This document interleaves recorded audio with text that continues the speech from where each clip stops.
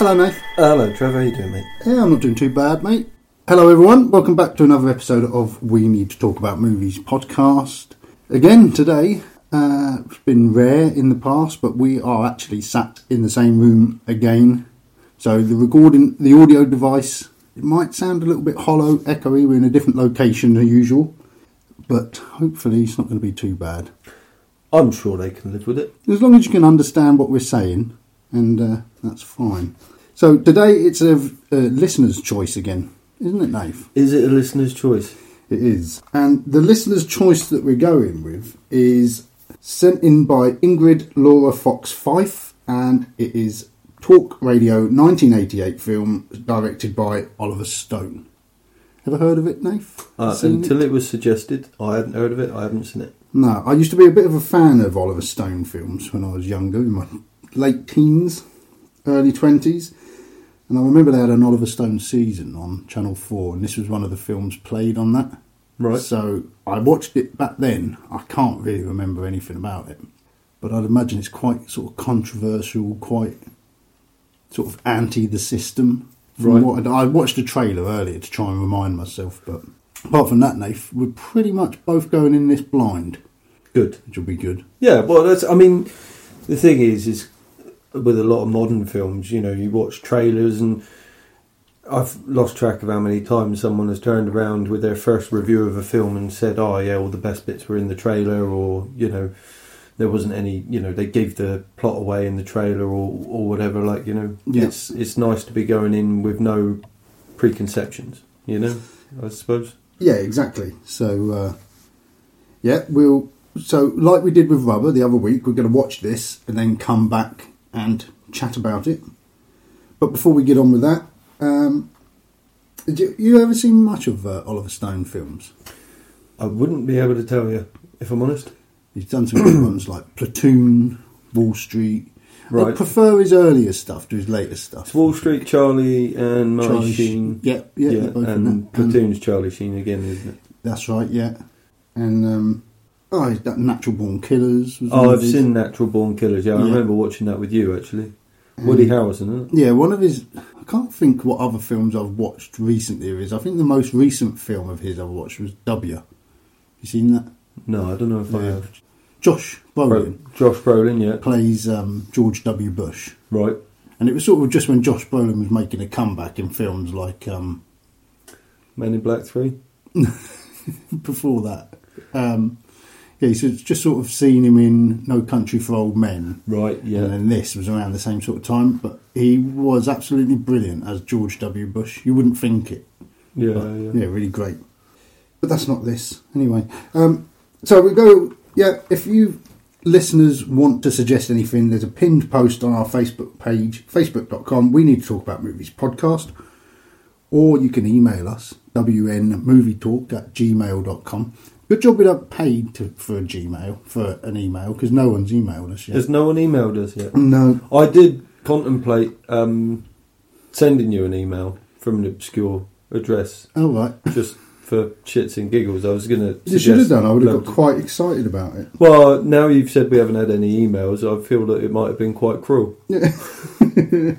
Oh, no, we've had an email. Oh, no, yeah, sorry, Trev, that was me. So, last week we reviewed, and the audience listened to, Stranger Than Fiction. Oh, right, yes, of course. They haven't yet, but they will by the time this is gone. They have. Oh, no, yeah, because we that one have caught up. Right, oh, okay, yeah, I'm with you. So, we're recording this at a later date than usual, and we're actually, when we're talking about the last podcast we've done, it actually was the last podcast we'd done and that the listeners heard. I'm never going to get the hang of this. No. So, we didn't have many comments about it, but Philip 250505 said... Sounds like a robot. I went to school with a 250505. I wonder if it's any relation. Do you know Philip 2505? Do you know Todd 2505? Because I went to school with him. I haven't seen him for years. I wonder if he's a cousin or something.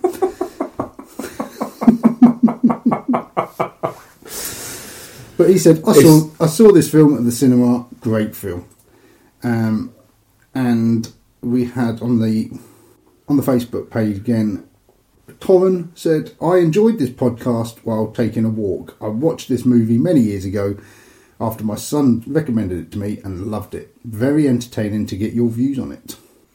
And then she put, I also listened to you talking about The Fly, equally entertaining, and you actually freshen my memories and make them bigger with all your lively reactions to the development from man to fly. And then she's put numerous emojis, one including the sick emoji. Numerous emojis. So thanks, Torren. Thanks for messaging. And thanks, Philip, 250505. It is quite a common last name, that. It's It highly is, it could unlikely be. that they're Yeah. related. No, there's a lot of them. So have you seen anything this week, Nate? I have seen films this week, but I cannot for the life of me remember what they are. Seems like a lifetime ago. Yeah, my week's been pretty busy. I haven't really had time to sit down and watch anything. I'd have to go on my Netflix account and go through what I've watched, history of what I've watched. I don't think I've watched anything particularly interesting, memorable or noteworthy. No. No, otherwise I probably would have remembered it and made notes. Yeah. Well, let's... And I put to the Facebook group again, if anyone's watched anything. One person got back to us, Nate. Yeah? What have they watched? It was Chris Balker. He said he's been working his way through the Final Destination series this week. Right, okay. Seen any of them? I think I've seen the first one. I think Is that where they narrowly escape an accident and It's then like- it slowly catches up with them? It's like Mousetrap, isn't it? Right. The game of Mousetrap. That's what we got like. The first bit was like, were they on the plane or something? And the plane... Was supposed to crash but didn't. Yeah. And then it's... They slowly die anyway. Yeah. I've heard that one of the last ones is actually one of the better ones, but I've never watched past... Not my cup of tea, really. I got a bit... No. It was a bit predictable to the end, and... I think I watched 80% of the first one and then sort of... Like, it was like, oh, it's bedtime. This isn't keeping my attention enough to stay up. But No. it doesn't mean it's a bad film. It's just I don't really get on with those style of films anyway. No, you know what I that's it. mean? I like a horror and I like a thriller, but that's a bit... Yeah, I don't know. Not my cup of tea, but... Each to their own. Not putting you off, Chris. I hope you're enjoying them. But anyway, so we've had a bit of a chat here about random stuff. Let's watch this film and then come back And then discuss. do some telling. Do some telling. Do some discussions about telling. We'll see you all soon. Cheers. Cheers. Okay. Well, All right, Nath. we've watched the film. We did watch Talk Radio, which we said was Ingrid Laura Fox Fife's choice. She said it's been my favourite film since I was 16, and that was a long, long time ago. Yeah, I'd say that says a lot about Ingrid Laura Fox Fife. Wow. Well, I had no idea really what that was going to be about. I'll be honest with you, I feel tired now. Yeah, That was, yeah. it was a really interesting film. It was like it put me in mind a lot of Uncut Gems Yes. throughout. Not just because Eric Bogosian is in. It sort of makes you think, well, I wonder why they asked, looked for Eric Bogosian to appear in Uncut Gems. Do you think they've obviously taken some inspiration from that as a film, I'd say, wouldn't you? The Safdie brothers. Definitely. The way it was filmed, the way it was shot, the way it made you feel all the way through. I wouldn't say they've mimicked some of the shots, but the style of the cinematography was very sort of to and from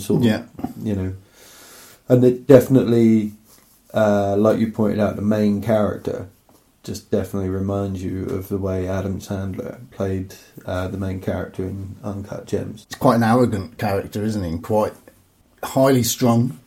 Yeah. But the whole film, from the first scene with the opening credits, and you're hearing him on the radio talking to different people, and you're seeing all the confusion and all the activity in the studio. Instantly at that scene, I was like, God, this is as hectic as Uncut Gems. Yeah. And like Uncut Gems, it was relentless, wasn't it, until the last minute? Yeah. The film, the sort of basic storyline, the basic plot momentum, the way it builds and the way it carries through, is very similar in its sort of introduction, build-up, peak and finale. It goes through the same motions as Uncut Gems. It does, yeah. And a lot of the similar themes, isn't there? And a sort of, he's got the two women. Yeah, his girlfriend and his ex-wife. Yeah. He's very he's got his agenda, hasn't he? Yeah. And that's his life. Yeah. And whoever he hurts or disregards throughout, sort of doesn't matter to him, does it? Until the end. It's like he sort of almost has a realisation at the end. Yeah. In the same way as Uncut Gems, and you feel like there's this resolution coming to the chaos that you've just sat yourself through, and then the inevitable slap in the face. Yeah, very similar. But yeah, I can see, because you said, I can't see why anyone would say this was their favourite film. I don't mean that to imply that it's a bad film in any way, but I enjoyed the film. It's well made, and like I said, Eric Brogion's sort of performance was... Is it Brogien? Bogosian. Eric Bogosian. Eric Bogosian's performance was amazing. Brilliant. Yeah. The scene where they've mounted a camera, obviously, on some sort of turntable facing him, and it's just going round and round and round in the studio. Like when he's giving his end monologue. Yeah. It's just amazing. And the emotion and the tension on his face, you can see the effort he's putting in. His face is getting redder and redder, and then it sort of calms, and then it starts building and getting redder again. The intensity in his eyes, it was a mesmerising performance, But, that said, I'm not entirely sure that I could rate something that made me feel that uncomfortable all the way through as being my favourite film. Everyone's different, aren't they? Yeah, no, exactly. Totally, But it's obviously a film that's resonated with Ingrid at that time when she watched it. She was 16, and when you watch something and it does stick with you, and if you watch it more and more, you see more in it. And I mean, some of the themes and stuff in there, a little dated, but a lot of it's still really relevant today, isn't it? Sure. A lot of the themes are more relevant today than they would have been 10 years ago. Yeah. So at the time, it's almost like this film is look what's coming, and now we're there still. Yeah. Looking at how it's evolving further. I think a lot of the themes of racism and homosexuality and everything now has got more liberal, and people have a better understanding of it. But still, there seems to be all this tension, and it's almost as if it's gone so far that now it's coming back, and it's... I don't know, because I mean, until last year, I thought we lived in quite a good time for liberal, But now there seems to be a sort of an uprising, not an uprising, but a lot of things have flared up again. Without getting political, I don't want to shoot myself in the foot, but you see things going on and you're like, well, I didn't realise, this is an issue, and is it still... I don't know. I don't want to get... I think sort of... They have continued to be the issues that he sort of broaches in the film have continued to be issues, but it's just been through one thing and another. They've all been just thrust right back into the limelight, and in a year where there was nothing else to cover in the media other than coronavirus, sort of, they've picked up and run with whatever other story they can get hold of, and it's just sort of flared everything right back up in the media as well, isn't it? Yeah. And they are serious issues and points that are raised in the film, and I think going back to sort of watching the film as a teenager, there's very anti-establishment, rebellious sort of notions within the film, very strong, almost blinkered opinions in some ways that are sort of mentioned within the film, that sort of it might be like listening to offbeat sort of aggressive rock music as a teenager to sort of kind of rebel in a way. This film is the sort of film equivalent. Well, I think when I said earlier that I was a big fan of Oliver Stone's work, and a lot of his work is sort of anti the establishment and anti the media, and at the same time he's got this voice, and it's always that controversial voice, and I think that's what resonated with me as a youngster, because I used to love JFK. I think it's like 3.5 hours long or something, but It was just, the government are involved in this, and, you know, it's... Yeah. You know, the USA isn't the best country that they think they are. They can successfully kill their own president, and, you know, it's... When you're just coming of age, you start to realise that you've seen the whole world through rose-tinted glasses of naive children, and then you're starting to realise, things ain't exactly what they seem. And it does sort of resonate with you. I'm very much the sort of person that sort of, you know, puts his barrier up and sort of tries to maintain those rose-tinted glasses by just basically ignoring that. And I know you've noticed that about me, and we've had, you know, discussions on the topic in the past. But, you know, it's a real sort of whirlwind ride of a film. The subject matter and the way Barry, the main character, is so... He's clearly made a name for himself and got his show in the first place from being rude and from being offensive and opinionated and outspoken. Yeah, and that's it. And people tune in and it's popular, otherwise he wouldn't have got the show in the first place, you know? Yeah. So, you know, it's no surprise once you get into the film that he is the way he is, but, you know, when you take that personality off air... and you realise that he's the same person with every aspect of his personal life and everything else. You know, it's like, oh right, okay. Well, there's no separation between the on-air persona and the real Barry. That's when you start to come across the real sort of. You start to get your real feelings towards the character sort of unfold, like. Yeah, because there's 75% of this film is him on the radio.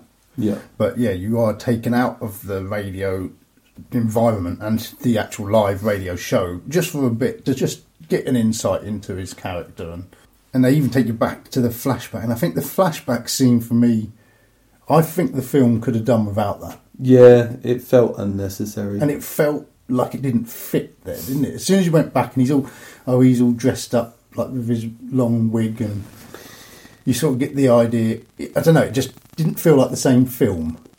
I think they could have given background in a different way without necessarily sort of going back to that. And the background scene was so prolonged, and it was all in one hit rather than being like a little bit here and a little bit there. And I mean, his wife Ellen just looked so dowdy, and you just think, well, how can she? I don't know. You don't make the connection between the Ellen you've just met as she's reintroduced into his life. She's come back for his like next chapter of his life where he's going to be national, to the Ellen in that flashback scene right up until the bit where she walks in and they're like having affairs, and she's like, oh, you know, she walks in and walks out. That scene just felt weird to me as well, because you got Stu there, who's his mate in the studio, and he's like, oh, they're giggling and they're spying around the door, and you just think, well, if you're her friend, which he clearly is, because later on when she comes back to the studio, she's like, oh, it's good to see you, and she would never be, you know, surely a woman would be like, no, you fucked around. Yeah. Are you encouraged my husband to fuck around, you know? I'm not going to be your friend. Yeah. You know? Yeah, for sure. No, it's it just didn't sit real, that whole section in the middle. Yeah, it didn't. Took you out of it. And I don't think it needed that. I think they could have done it just through dialogue between sort of Barry and his wife. Yeah, but they already had, really, in the scene leading up to the... Yeah. She sort of said everything that is then given to us on a platter. Yeah, she basically implied that he was fooling around with other women and that she caught him, and then they kind of double up on it by showing the scene where she comes in announcing that she should have been at her mother's but she wasn't or couldn't, and then she comes back to find him cheating on her with another woman, and that's... Yeah, that bit was definitely unnecessary because you just heard them say it, as you say. Yeah. And also having that sort of weird... I know it's probably fashionable or whatever technology. The haze. Yeah, the haze. Yeah, to make it look like it almost dreamy. And, all it needed was a harp over the top, you know? Or like a vignette around the outside. Yeah, I didn't think... Yeah, that didn't really speak to me, that. But you were saying earlier Eric Bogosian's character Barry and how he, his portrayal of that was really sort of top notch. And we mentioned it in the Uncut Gems podcast, but Eric Bogosian actually adapted this screenplay from a version of a play that he wrote himself with someone else. So he was performing this character as a play. So his own character, like. I think it was based on a book. Oh, right. Said at the beginning, but so he's obviously, it's a character dear to his heart, and it's, no wonder he's given such a good performance. And I'd obviously think Oliver Stone probably heard of this, watched it, and thought, I can make a film of this, Yeah. And then used Eric Bogosian rather than, because... Why wouldn't you? Why wouldn't you? No, absolutely fantastic. But it speaks everything in Oliver Stone's sort of repertoire, Yeah. And themes that often come up. Corporate greed and, the Vietnam and just how the government influence people and the media influences people to get them all, the American people doing what they want. But isn't the American people phoning in? It's just frightening that there's people out there like that, isn't it? Yeah, the thing is they're all very believable characters. I mean, I'm saying that. I've never been to America. I've met very few people that are American.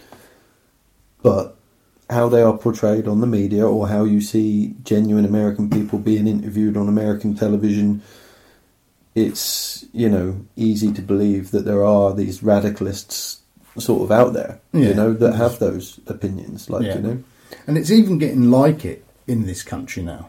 Oh, More so on, we've mentioned before the building sites and the young lads, they have very drastic and extreme opinions, and like we were saying about the sort of content they watch online and things, Yeah. And they're getting desensitized, yeah, and it's very strange times. And as I've got children growing up, you just sort of think, I hope they don't veer into that territory. Yeah, it's difficult. I'd like to think they wouldn't. The thing is there's no questioning the fact that the availability of this content with the internet and social media is definitely having an effect on the way people are. Yeah.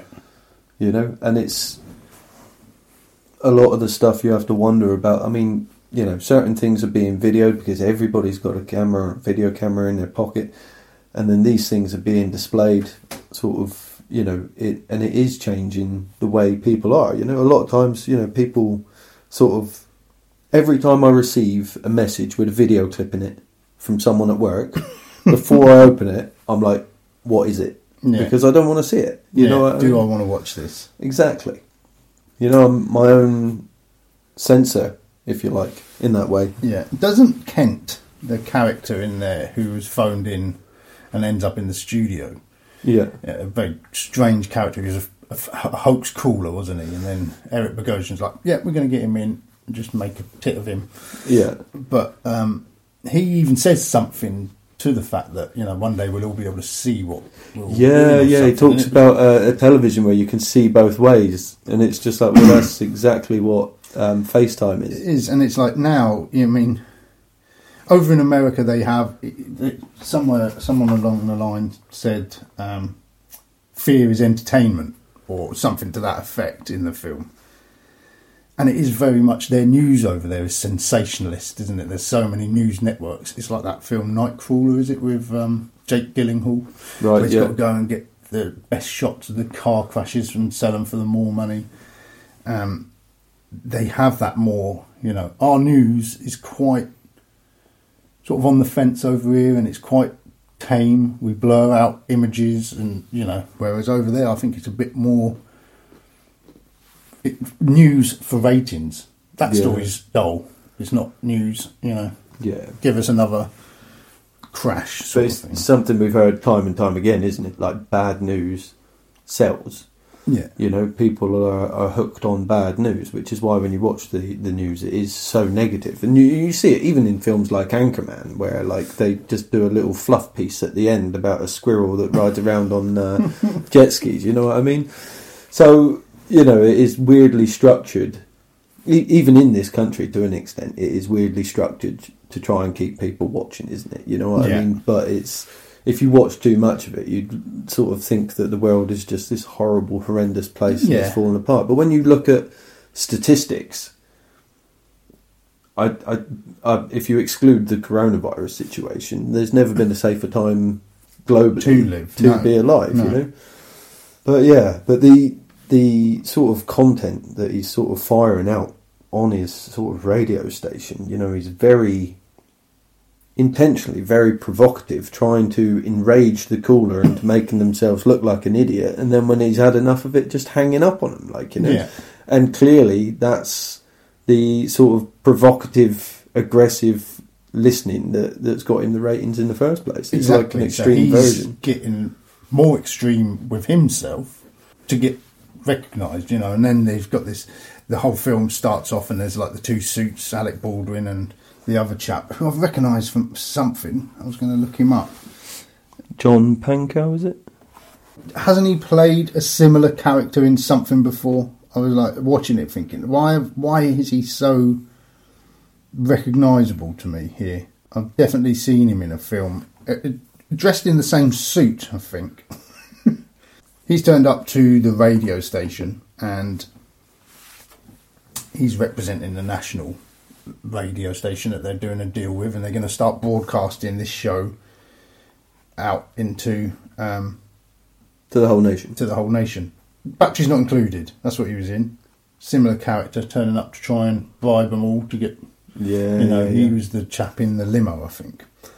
Yeah, so the station's going to go ahead with broadcasting his show nationally, and because at the moment he's set in Dallas, which is a strange town to have it. I think, isn't that where there's an extremist, quite a sort of a redneck sort of. Yeah, it's in the southern states, isn't it, Dallas? It's in Texas, isn't it? Yeah, like, you know, and it's somewhere where you'd imagine someone like Barry is not really wanted there, is he? So he really is stirring up a hornet's nest. You'd imagine if he was in sort of a more liberal sort of northern state that there wouldn't be so much aggression to what he's saying. Yeah. You know what I mean? So maybe, you know, will it work as a national show? Who knows?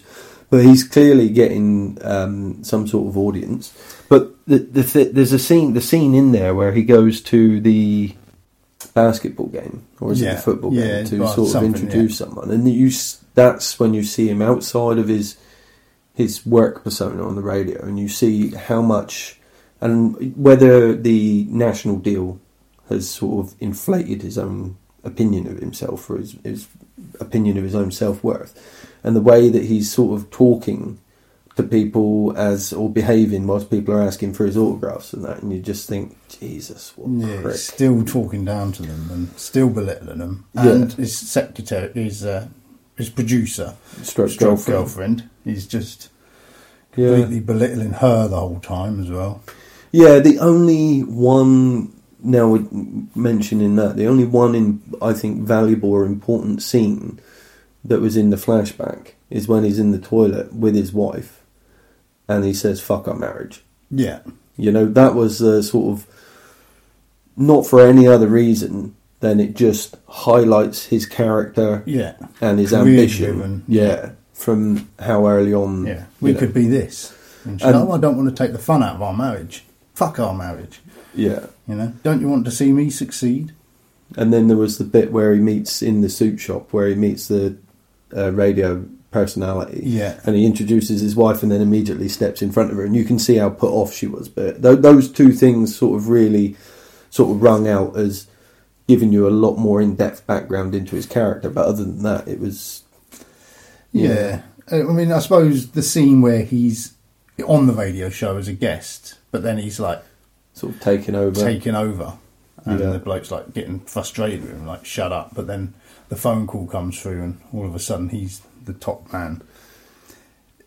The film as well, although it's a very dark film and it's very angry. And he's a shock jock in the sense that... Have you ever seen the film, Howard Stern film? I can't remember what it's called. He's a radio DJ out there, and It's a bit more zany and more comedy, but he just says things to shock and does things to shock. And he's like a massive success. And there was a film about him, Private Parts, and it's basically the story of how, or his version of the story of how he got to where he was. And he plays himself. Right. And I kept thinking of that film. And that's a film I watched years ago. I used to really enjoy it, but almost forgot it existed until I was watching this. Completely unrelated, but it just puts me in mind, you know. I mean, some of the things that he says in it on the show, and, you know, people say that he's saying we should legalise drugs. Do you know what the biggest killer is? Tobacco. And yes, it is the biggest killer. And he's saying like hundreds of thousands of people die of tobacco each year. But do you know how many people die of heroin and cocaine in America? 4,000 a year. That's a big difference. I'm sure if it was legalised, that number would grow exponentially, don't you think? Yeah, quite possibly. Yeah, I mean, that's coming from a basis of the mindset of the people that I've met and known or have heard about in the youth. That's just in our small, tiny, little rural part of the country. You know what I mean? Yeah. Because if things were made readily available or legal, you just take all of the roadblocks out of the way. Yeah. You know? Yeah. But it's, he is, you know, his character, when you listen to him, especially when he's going on about the Holocaust and when he visited Germany. But there's a scene where he's talking about that. And he's talking about the Star of David. And he's going on a very sort of almost emotional piece about how he's holding it in his hand. And then you look down and you realise he's holding a coffee cup. And that tiny little section just makes you wonder, did he go to Germany? Exactly. You know They're what saying, I mean? you know, someone was calling him up and saying, you know, you don't speak the truth. Yeah. And then I'll tell you, you know, then he goes on this rant about Nazi Germany, but he's not telling the truth at the same time. Yeah, he's getting his point across, and he's got the gift of the gab, hasn't he? And just that's it. And then the thing is even as a viewer watching it, when you're watching all these triggers that are indicating what you're supposed to be thinking and looking at, and you know the contradictory elements of what you're seeing visually or what you're hearing, you still buy into it because the dialogue's so good. Yeah. Because the character's portrayal, you know, he is such an intelligent guy, and the way that he talks, you're convinced by the facts that he's talking. Like, you know, it's it's just brilliant, sort of put together character. Like, you know, yeah, complex, very complex. So, I was just wanting to know whereabouts this came. This came after Wall Street. So, at this point, Oliver Stone had made several films. His first real big film was Salvador, but then his success, you know, the overriding success and his standout film, one of my favourite films, Platoon, was next, both in 1986. Then on to Wall Street and then Talk Radio. So this is in like those early days where he's using his, you know, he's got a platform for his voice, and he's using all these real controversial films to sort of cut through the white noise and just say, look, this is what we're not looking at here. You know, this is America behind the scenes. You're seeing like Wall Street as this great place where business is done, where he shows you the seedy underside where it's all greed. And it's like the Vietnam War, you know, up until Platoon came out, he showed you firsthand what it was like in the platoon, rather than there's a lot of films like Apocalypse Now where it's like, you know, war is bad and look at this, it's crazy. Whereas he was there. Oliver Stone was a rich kid, privileged family, didn't have to go to war. Yeah. And he signed up to go to Vietnam, and he saw firsthand what it was like, and Platoon is that sort of story. So he's always had that, look, America's not, you know, we're here for different reasons. We're not winning this war, and it's, you know, what are we doing here? And he's always looked like, he peels back the layers to get to the gritty underside of it. Yeah. So I think this film just definitely speaks of that. Speaks volumes for Oliver Stone's voice. Who was the wife, and what had she been in before? Because that was bugging me. Ellen Green. I've seen her do a really weak performance in something almost comical, I think, before. It looks like she was in Little Shop of Horrors. Yeah, you know what? That came to me. So you think it might be that One Fine Day? I don't think I've seen that. Leon. Matilda's mother in Leon. Naked Gun 33 and a third. I watched that the other week, but didn't. I don't know. Her characters don't stand out. Only Audrey in Little Shop of Horrors is the only one I'd recognise there. Yeah, it might be it. Don't know how long ago I watched that. It's her top lip. The way her top lip was removing, it just... I recognised that face for some reason. Yeah, it was so... unique in the way when she was led on the table talking into the phone, when she was having that monologue with him, sort of that dialogue with him when she was sat there, because her character's she can't let him go, and you just think, I don't know, there are people out there, isn't there? I just have a different mindset where I just think, if you treat someone like shit, you don't deserve them to come back, and if you treat them like shit and then tell them that you want them, and you still, I'd have walked a mile if I was her, and for her to come back and suffer that again. Yeah, and it's when you're watching that scene where they're talking, when she's looking out at him on the show, feeling sorry for him, and seeing that he's alone, and seeing that he's vulnerable, and seeing that he needs help, and she reaches out to him, and initially you think that he is, I think. Sort of, he's receiving it and understanding it and sort of taking it in, and it's what he wants. But then I think maybe this is part of what the relevance of the earlier sort of flashback is. He sort of, I think he goes back into, this is all a bit for the show, and she'll get that, and then does his bit for the show, to which she takes great offence and then storms off. Yeah, he basically tells her that she's useless. And and that he doesn't want her, he's not interested, and that she's trying to have the best of both worlds. And, she quite rightly storms off. And you can see in his assistant, Stu's face, that he's, mortified, what the hell are you doing, you idiot? Yeah. But at the same time, if he'd have, you deserve him, it wouldn't have sounded like anything else he said throughout the entire film, would it? No, that's it. He's not...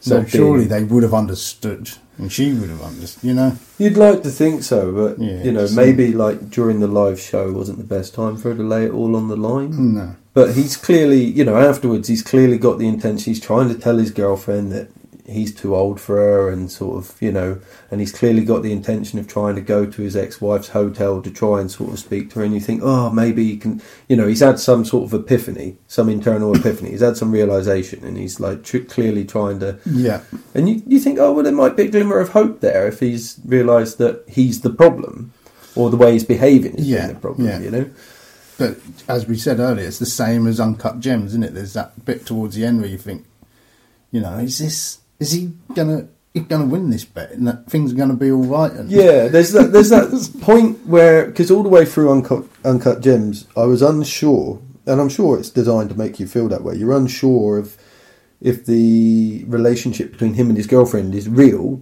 or she's just doing it for money, because you can't see why she'd be so interested in him.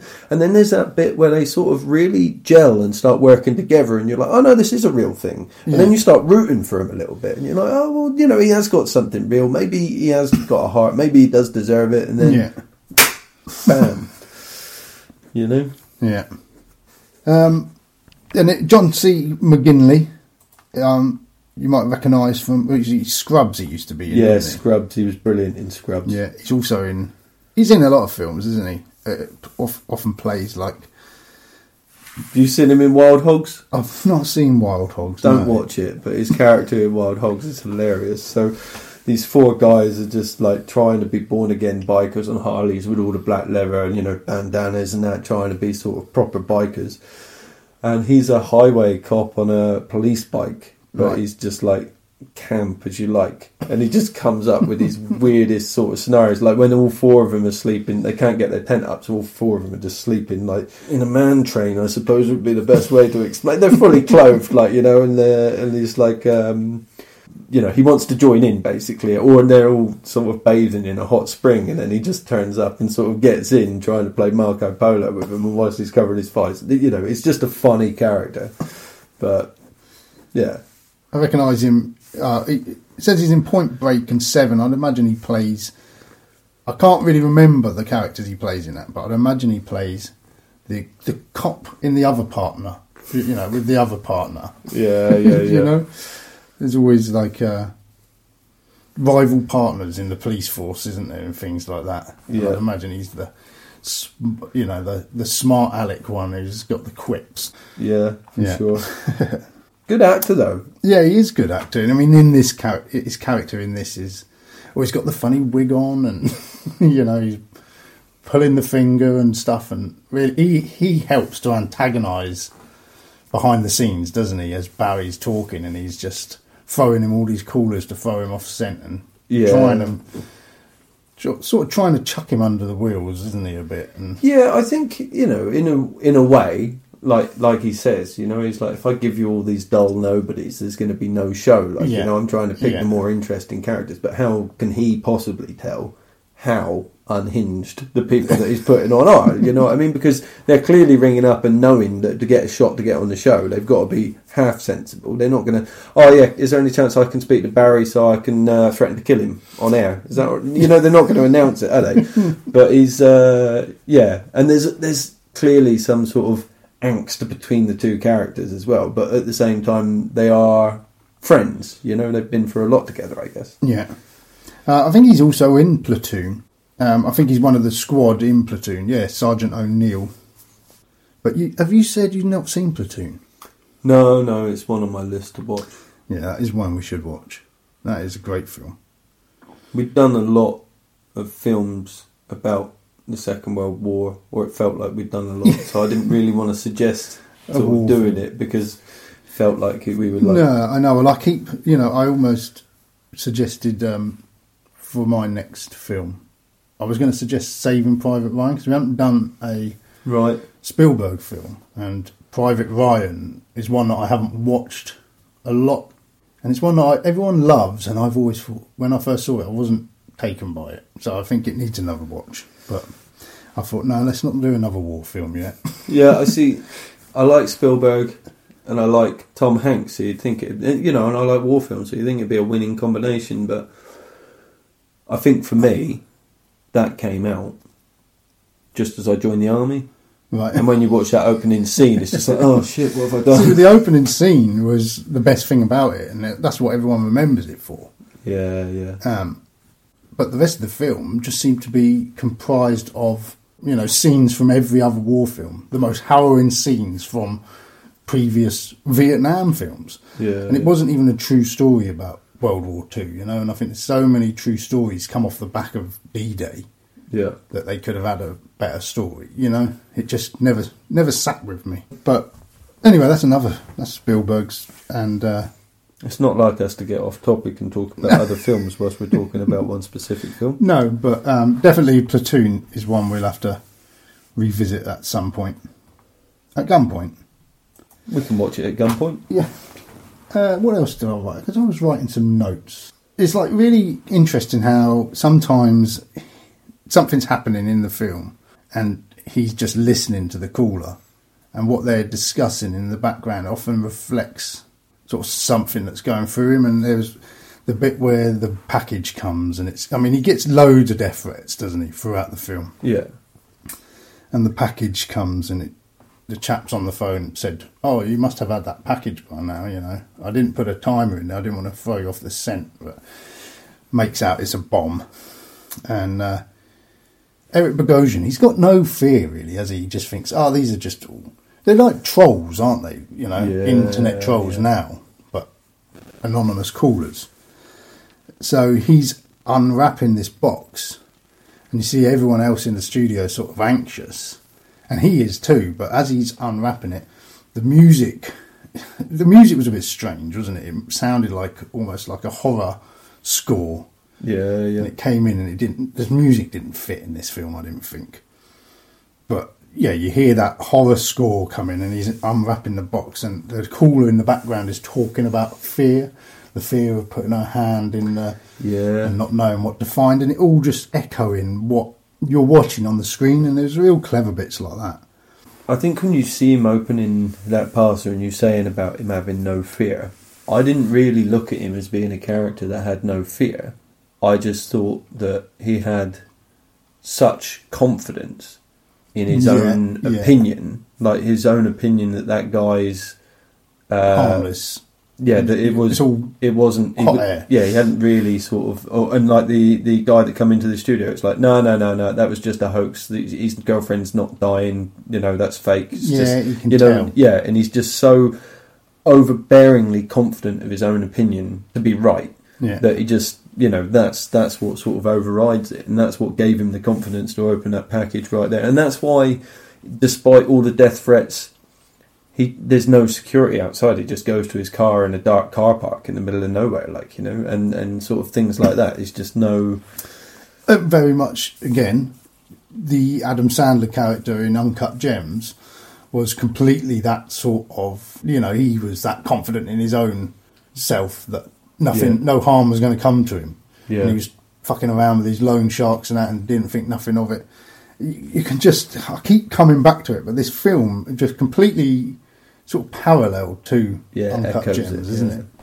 So, does that sort of, in your mind, does it take away from Uncut Gems a bit? No, not at all. I think film is just, the Safdie brothers are a new generation of filmmaker. The film is a completely different story. Yeah. But they're bound to have taken influences from here, there and everywhere. And obviously this film had an influence on them. Yeah, for sure. How can you make a film about an unlikable character in a real intense, uncomfortable situation? A film that, people love. And you watch it and you're like, oh my God, that was intense. But that's the ride, isn't it? Yeah. It's like, some people love going on fairground rides and jumping out of planes. And, you're not doing it to just for the comfort and relaxation, are you? No. This was like jumping out of an aeroplane continually for like an hour and a half.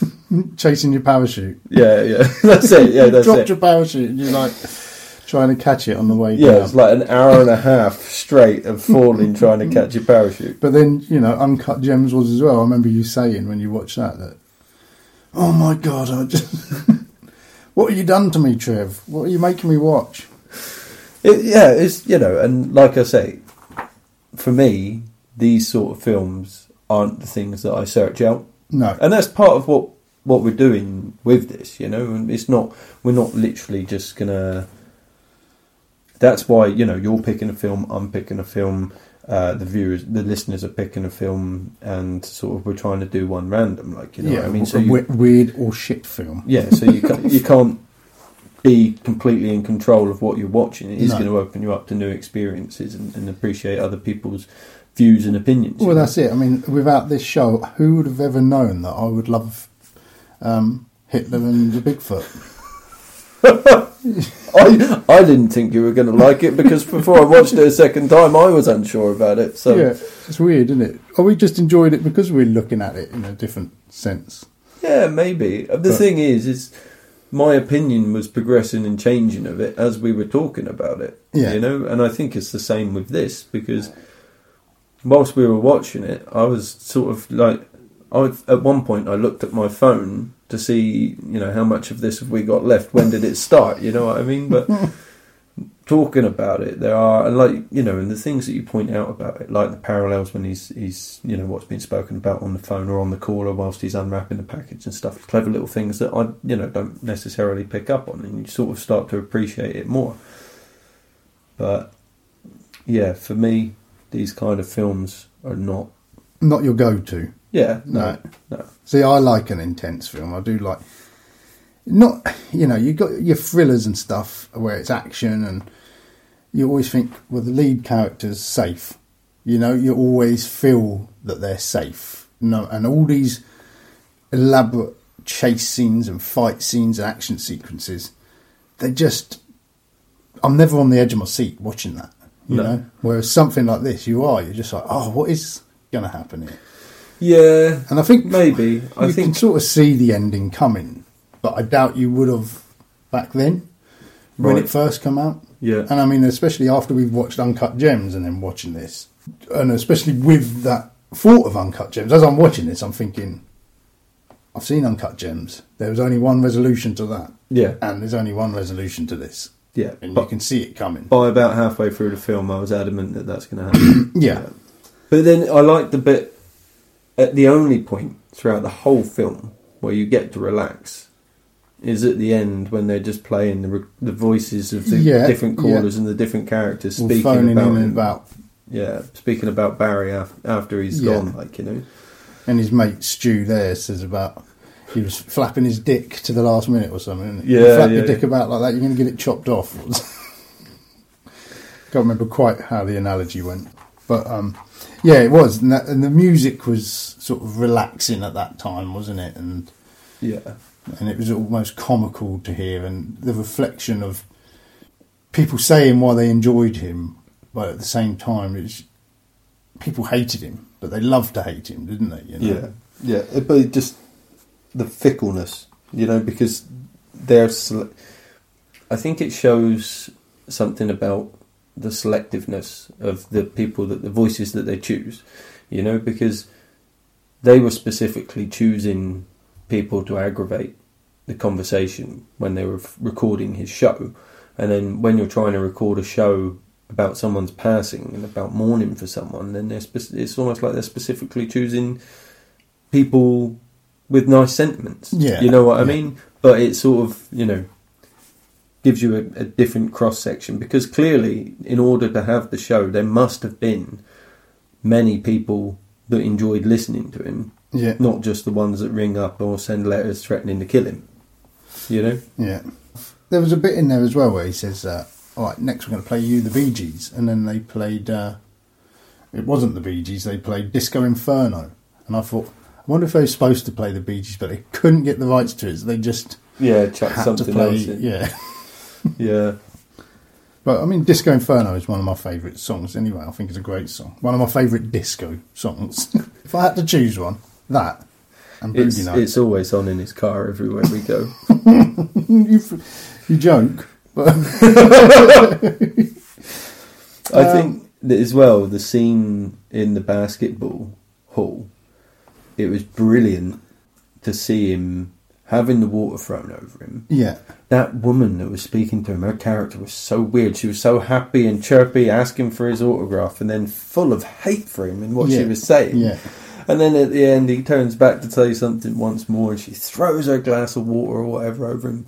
So that's sort of put him off balance to start off with. And then to stand up in front of that whole crowd of people and have this resounding boo that was drowning. Everyone hated. And he cheered, and he just looked up in disbelief, because he thought, you know, he's like, you know, and that's it from me, Barry, the man you love to love, or whatever. That's his sign off, isn't it? Like, you know, and then that suddenly. You wouldn't think, if he was him, you wouldn't go out, would you? You would try and keep a low profile. You wouldn't do these public. Yeah, you'd probably live in another country. Yeah, strange. Because there's a lot about the sort of the Jews and things in there as well, and you know, obviously he's Jewish and he's speaking out. There's probably a lot of like sort of neo-Nazis in that area and KKK members and stuff like that, I'd imagine. So he really is in there shaking up the hornet's nest, isn't he? And yeah, sometimes I'd need to watch it again, but I felt like he had a flippy floppy kind of opinion and view on the whole race sexuality sort of thing. It felt like he sort of flapped whichever way he wanted just to provoke the listener. Like, he'd say something, and then someone would phone in to say, "Oh, that was great, you know, I love what you're saying about this," and then he'd say, "Well, no, fuck you," you know. Yeah, he jumped down their throat about it. Yeah, he couldn't. That's what I mean. He couldn't take the compliment, couldn't he? His radio persona wasn't that guy. Yeah, that he couldn't. He said, "Oh, you know, it's boring when people love me." He said that or something like that. Yeah. And that's why his wife Ellen, surely she should have understood that when she's making that call. Oh yeah, he's got to do this. Yeah. And maybe, it's weird, isn't it? Because she sort of sympathised with him and sort of had that, like, oh, you know, he's on his own. She could see something in him. She could see him wavering, and she thought she needed to throw him a line. And all she done is just give him an opportunity to get right back on top, which is what he wanted, but not in the way that she thought it was going to be, you know? Yeah. Or maybe she did just leave and think, you know where to find me. Yeah, you know, yeah, maybe, because there's no resolution to that story. You didn't see her cry or anything, do we? You just She was clearly upset. Yeah. Yeah, she just hangs up and storms off, doesn't she? But he's, surely if she knows him that well, she'd have known that he couldn't have had that conversation. There's a few things in this that just didn't ring true, and possibly maybe if it was made now, well, they wouldn't be able to make it now, would they? Wouldn't be able No, I'm guessing the content of it is why I couldn't find it on Amazon Prime or anywhere. Was it not on there? No. Because I got this copy from a newspaper years and years ago, so it's like a little paper copy in a little paper CD size. But yeah, I haven't looked for it. You probably can still buy it. You know, it is controversial, and I said at the beginning, I said, well, this is Oliver Stone, and this is in the 80s, it's bound to be controversial, and it certainly was. It was a cutting film. But yeah, I'm glad I watched it. Thanks, Ingrid, for suggesting it. I definitely enjoyed it. Like I say, I'm more familiar with a lot of his earlier work than I am his later stuff, Oliver Stone, but that's a good one. He definitely is a visionary filmmaker. And the way that the whole film was made interesting, being set basically, like we said, 75% inside a studio. Yeah. The cinematography in that was just really great. Use of shots and reflections and, just to keep you intrigued in that one setting and to keep it interesting, visually interesting. I think I'll watch Platoon. Yeah. But not entirely sure I'll ever give Talk Radio another watch. Yeah, it's going to go in your pile with Uncut Gems. You've seen it. Yeah, you've done that. Seen it. That's the thing. I can appreciate it for what it is. It's one of those films I can appreciate for what it is, and that it does what it sets out to do, and that it's been well made, well produced, well acted. Yeah, but I didn't enjoy the feeling of watching it. Yeah. It was too tense for me. Yeah. But each to their own. Each to their own. So yeah, thanks again. That was another listener request. We would love to have more requests. So go onto our Facebook page, facebook.com/We Need to Talk About Movies podcast. At the very top of the page, you'll see a picture of Donald Sutherland saying, "We want your film choices," and stick your suggestions under there, and then Nathan and myself will pick one out in 4 weeks' time. So next week, we've changed the routine of this, the order of this as well, because we're going to do, I choose a film, Nath choose a film, we do a weird film, and then the listener chooses a film, or something like that. But what we're going to do is going to alternate. So I choose a film, then we do the weird film, then or the shit film, then Nath chooses a film, and then it's the listener's film. So next week it's my choice again. So I've got one lined up. Hopefully you will enjoy that. But Nath, thanks again for joining me. Thanks for letting me be part of it, mate. Well, really enjoyed it. Thanks for inviting me. We're here in Nath's house today, so thank you for having me. It's quite all right. And feeding me. That's why the acoustics are so off. I don't own any furniture. Yeah. I need to get some clutter. That's what I need. Yeah. What are you saying? Nothing. My house is nice and cluttered. But there we go. Oh, gone. No, I was just going to say the acoustics in your living room is thanks to that wall-to-wall mounting of DVDs, I think. Possibly is. So there we go. Another podcast, another film podcasted. Yeah, that's what I'll be telling about. Join us next week for some more We Need to Talk About Movies podcast. Cheers. Cheers.